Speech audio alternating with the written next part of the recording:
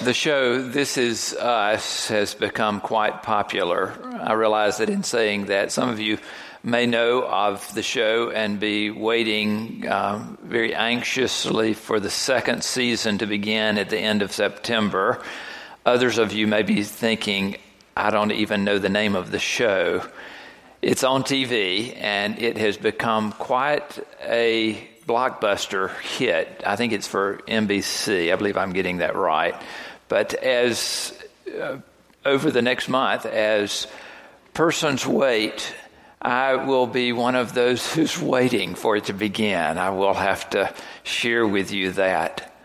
The story is fascinating, and I can tell you the basic plot without giving away too much of the suspense that is a part of the show. Jack and Rebecca find each other and fall in love. And as they are expecting children, they find out that it is going to be triplets. When they go to the hospital for these triplets to be born, it is a great celebration until the doctor comes out and says that one of these precious babies has not been born alive. It is stillborn. And you can imagine how this crushed, especially the mother of the children, also the father as well. As they looked at their situation, the mother was hardly able to pay any joyful attention to the two children that were then living there in front of her and down in the nursery, of course, down the hallway. The father, in want of wanting to do something, was in a terrible dilemma because there seemed to be no good answer to this situation. A doctor, a very wise man, saw an opportunity. It happened that that very evening of those births, that another child had been placed on the doorsteps of the local fire department, abandoned there. Someone had brought that child to the hospital, and it too was in the nursery without a mama or daddy present next to the two children that had just been born and were there in the nursery. In consultation with the doctor, the father of these two children that were there in the nursery decided that maybe they could adopt this other child since it had no one to care for it. And back in the 60s, all things were possible when this occurred, and the doctor was able to work it out so that very thing happened. Of course, you can imagine what the mother must have had to go through in her mind to make this transition, especially knowing that this is now a biracial family because of this adoption. It is a fascinating show. And it is so fascinating, I think, because the different siblings, particularly as they grow up, have lives that are so intertwined with each other. And there are life issues with each one of them that they are trying to work out as best they can. The title is taken from the fact that the characters are just who they are. They just are who they are. This is us. Take it or leave it. This is us. And I like this. In fact, I think it is part of the reason that the show is so very popular these days. The brokenness of the characters makes them very accessible to we who also have our brokenness. Is there anybody here that understands this? Do you understand why this show could be so very popular? Those characters look real to us, which makes us think they are one of us. This is us. This past week, I know your eyes have been focused on the attention that the news media has given to the solar eclipse, and perhaps You were able to get a glimpse of that, hopefully through some glasses, if you did that, the solar eclipse glasses. But the sad truth of being here in Statesboro is that the clouds eclipsed our eclipse. And we didn't see too much. I had come with full preparation. In fact, I had made a pinhole box. Now, someone might say, well, I've seen these made out of shoe boxes. You did not see the Cadillac version that I made. My box was about this size, and my other staff here at the church took great delight in seeing me put my head inside the box in order to observe the eclipse that day. It was a wonderful and fun celebration, and some of you, I know, sitting here in the congregation were able to travel where the total eclipse, the full eclipse took place. In the path of totality, where it occurred, the moon's shadow fell in full on the face of this planet. And it was unlike what we would have seen here.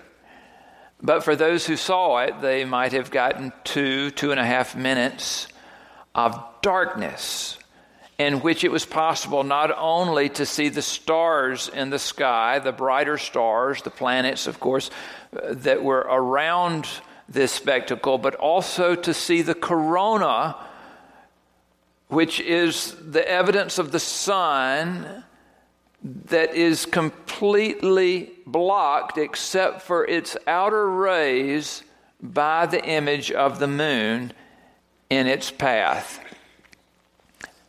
I can only imagine what that would have been like, but you can imagine with me the darkness obscuring the sun, the brightest object in the sky.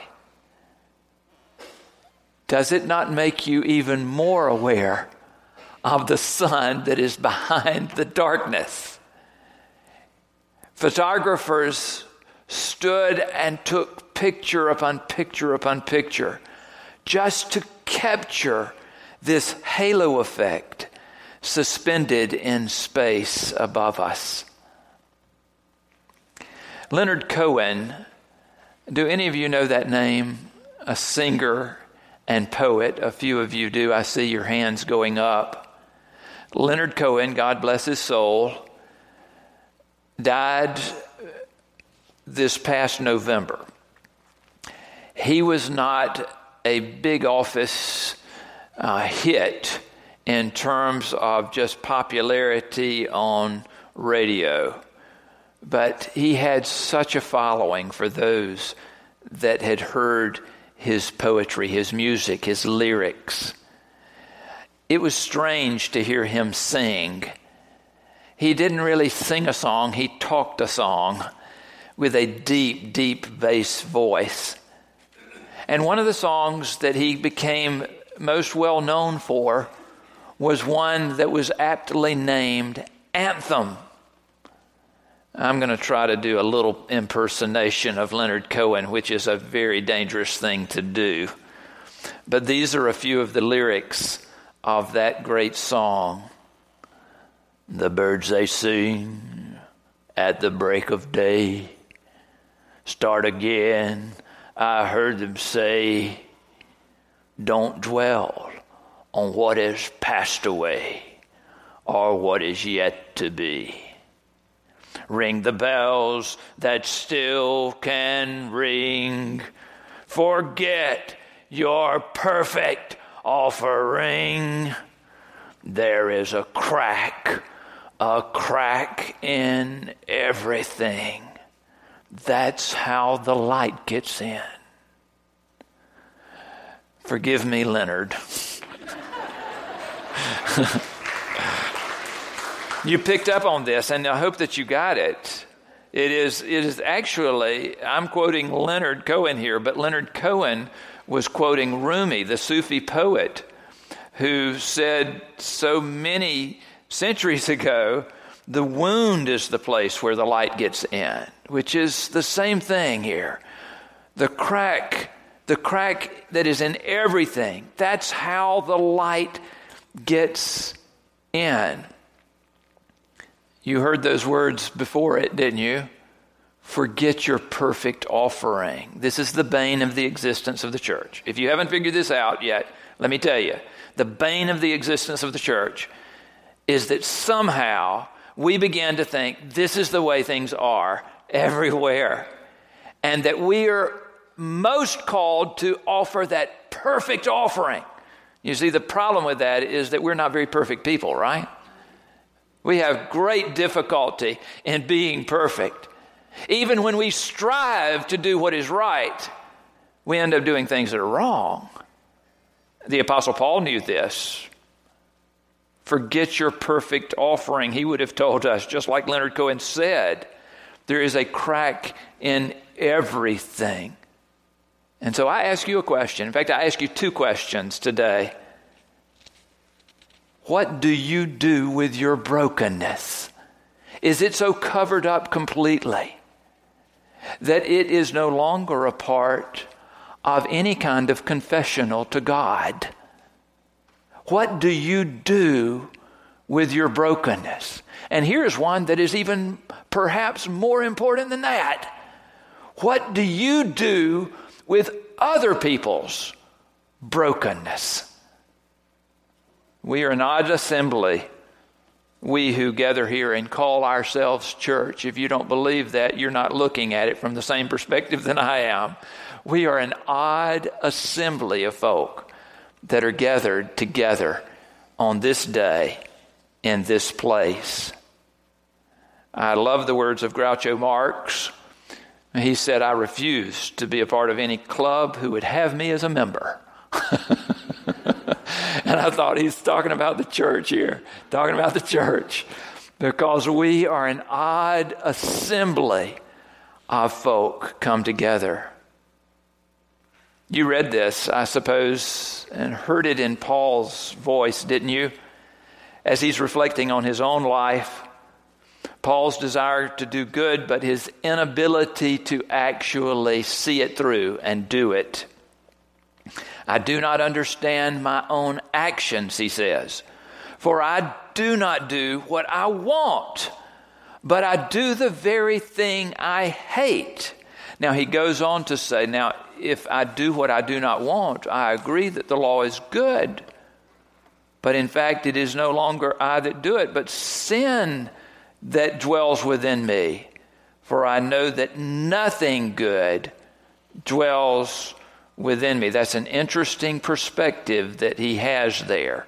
I think if we pushed Paul on that, he would say, well, I'm talking, and he does say a little further down, I'm talking about the part of myself that is flesh, that controls so much of who I am.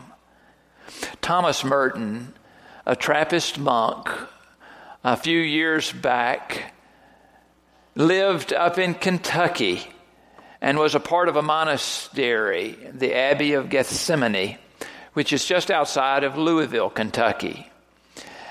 He was a man of great theological reflection. Even his prayers showed through that he was thinking about God in ways that you and I often don't. Here's the beginning of one prayer that he wrote. My Lord God, I have no idea where I'm going. I do not see the road ahead of me. I cannot know for certain where it will end, nor do I really know myself. And the fact that I think that I am following your will does not mean that I am actually doing so. But I believe that the desire to please you does, in fact, please you. Thomas Merton was a man of great and deep faith. He tells the story that he went into Louisville to go to the doctor one day. And as he was there, he was walking downtown, and he was surrounded by many people who were also in the city that day. he was waiting to cross one of the streets, and it was this mystical occurrence in his life that everywhere he looked, that people began to shimmer with almost the light of heaven as they were transformed for him. He said, if I saw them shimmering like the sun. And he wondered to himself in his journal, if only we could see each other that way all the time. Let me tell you, that would transform not only the church, but that would transform the world. We, without so much meaning to, send these little judgments on others. For I do not do what I want, but I do the very thing I hate. I was making a visit in the hospital this past week to several of the members of our congregation who were there. As I walked through the main lobby of the hospital and was on the way to the elevator, a young man and several members of his family got off the elevator and walked past me. I was stunned when I saw him. He looked as if someone had doused him with fire. It looked as if he had been chemically burned from the top of his head to the bottom of his feet. And in fact, his feet were not what he was walking on. He was walking on his ankles because his feet were turned sideways. I did not know how this could be possible, but he was at quite a steady gait with the rest of the family. He and his disfigured face. And as I walked past him, I know that the shock must have shown on my face. I was not too embarrassed to stop and look back over my shoulder to get one more glimpse of what I thought was either a miracle or a great curse in my presence.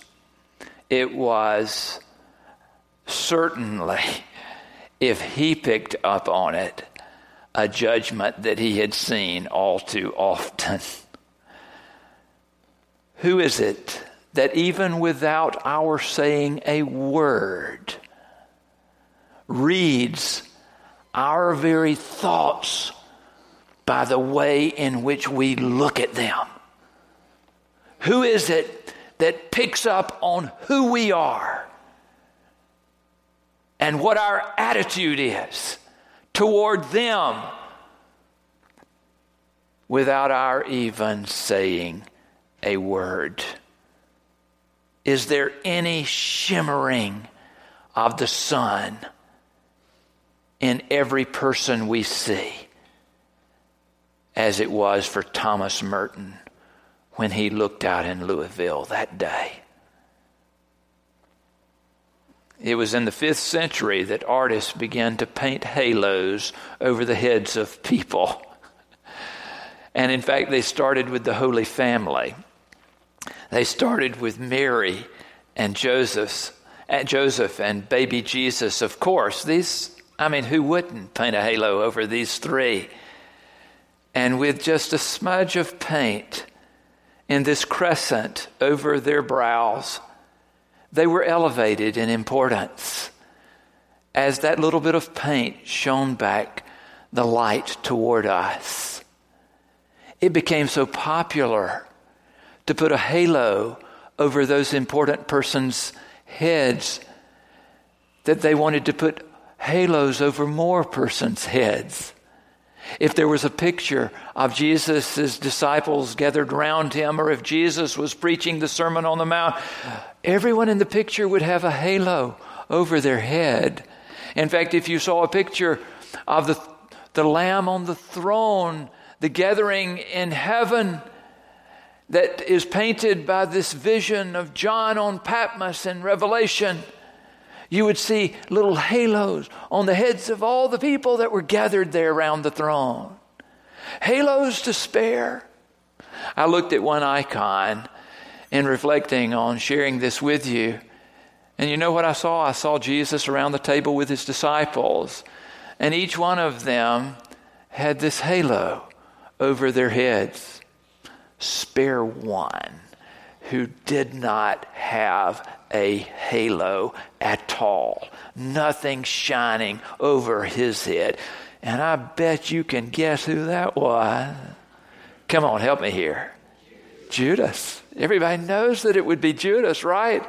No light of Christ shining in him, no godliness about him to consider what he did in any way would be to simply consider him as the unforsaken meanness that he was. And yet I don't know so much anymore even about Judas. Have you read the scripture? Have you read the story of Judas? Let me refresh our memories. In Matthew 27, when Judas, Jesus' betrayer, saw that Jesus was condemned, he repented and brought back the 30 pieces of silver to the chief priests and the elders. He said, I have sinned by betraying innocent blood. But they said, what is that to us? See to it yourself. Throwing down the pieces of silver in the temple, he departed and he went and hanged himself.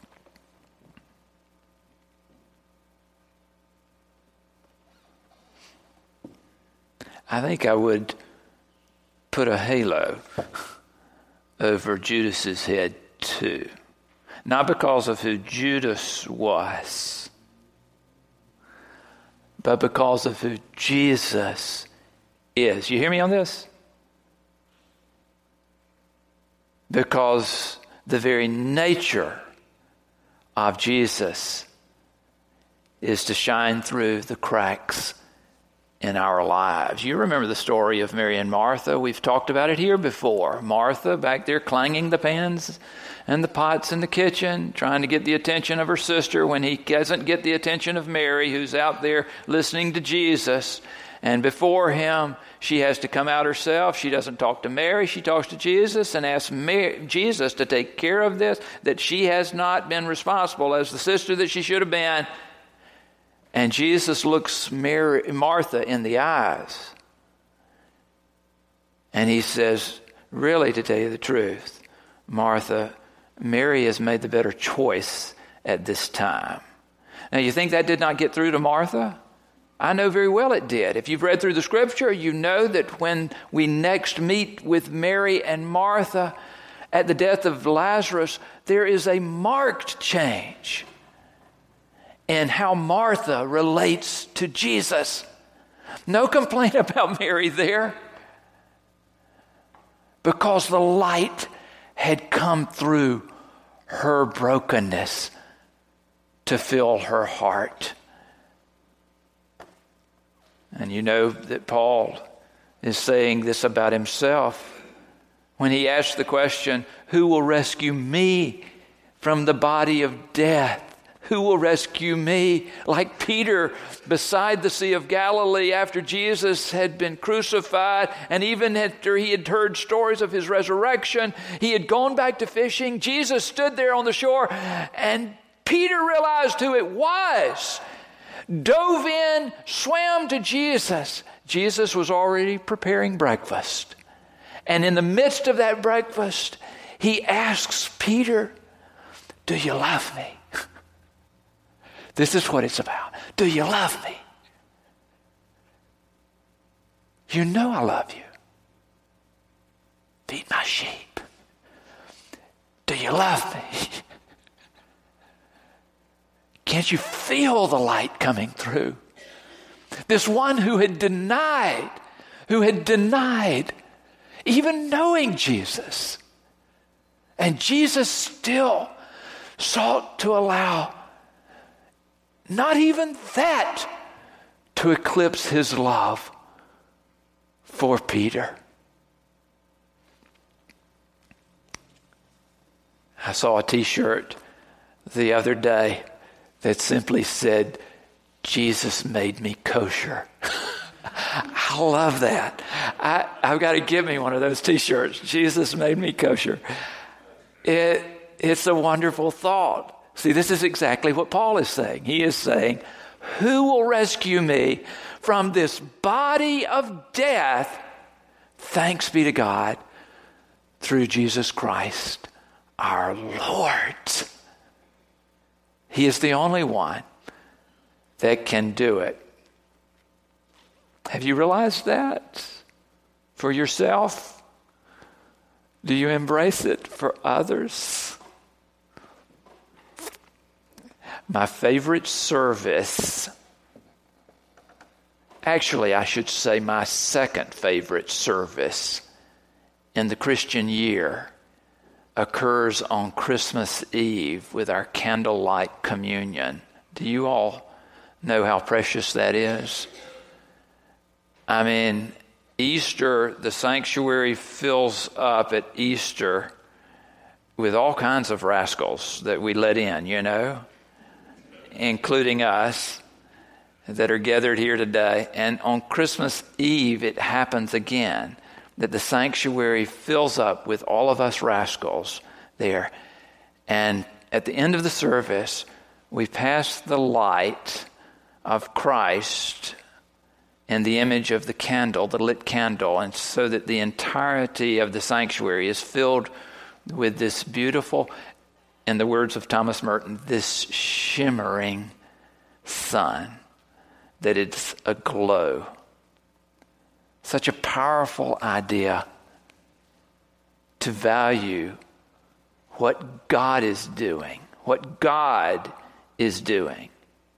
We may not be so active, but I hope and pray that we will get active with what God is doing, because that is the only reason we should be gathered here in this place. There is a crack in everything. In everything. In everything. That's how the light gets in. That will change how you look at yourself and change how you look at others too. Now, as good as he is at his lyrics, I do not want to end this sermon with the words of Leonard Cohen. I want to switch gears here briefly, and I want to end this sermon with the words that God told Moses to speak to the people of Israel. The Lord spoke to Moses, saying, "Speak to Aaron and his sons, saying, thus you shall bless the Israelites. You shall say to them, the Lord bless you and keep you. The Lord make his face to shine upon you and be gracious to you. The Lord lift up his countenance upon you and give you peace."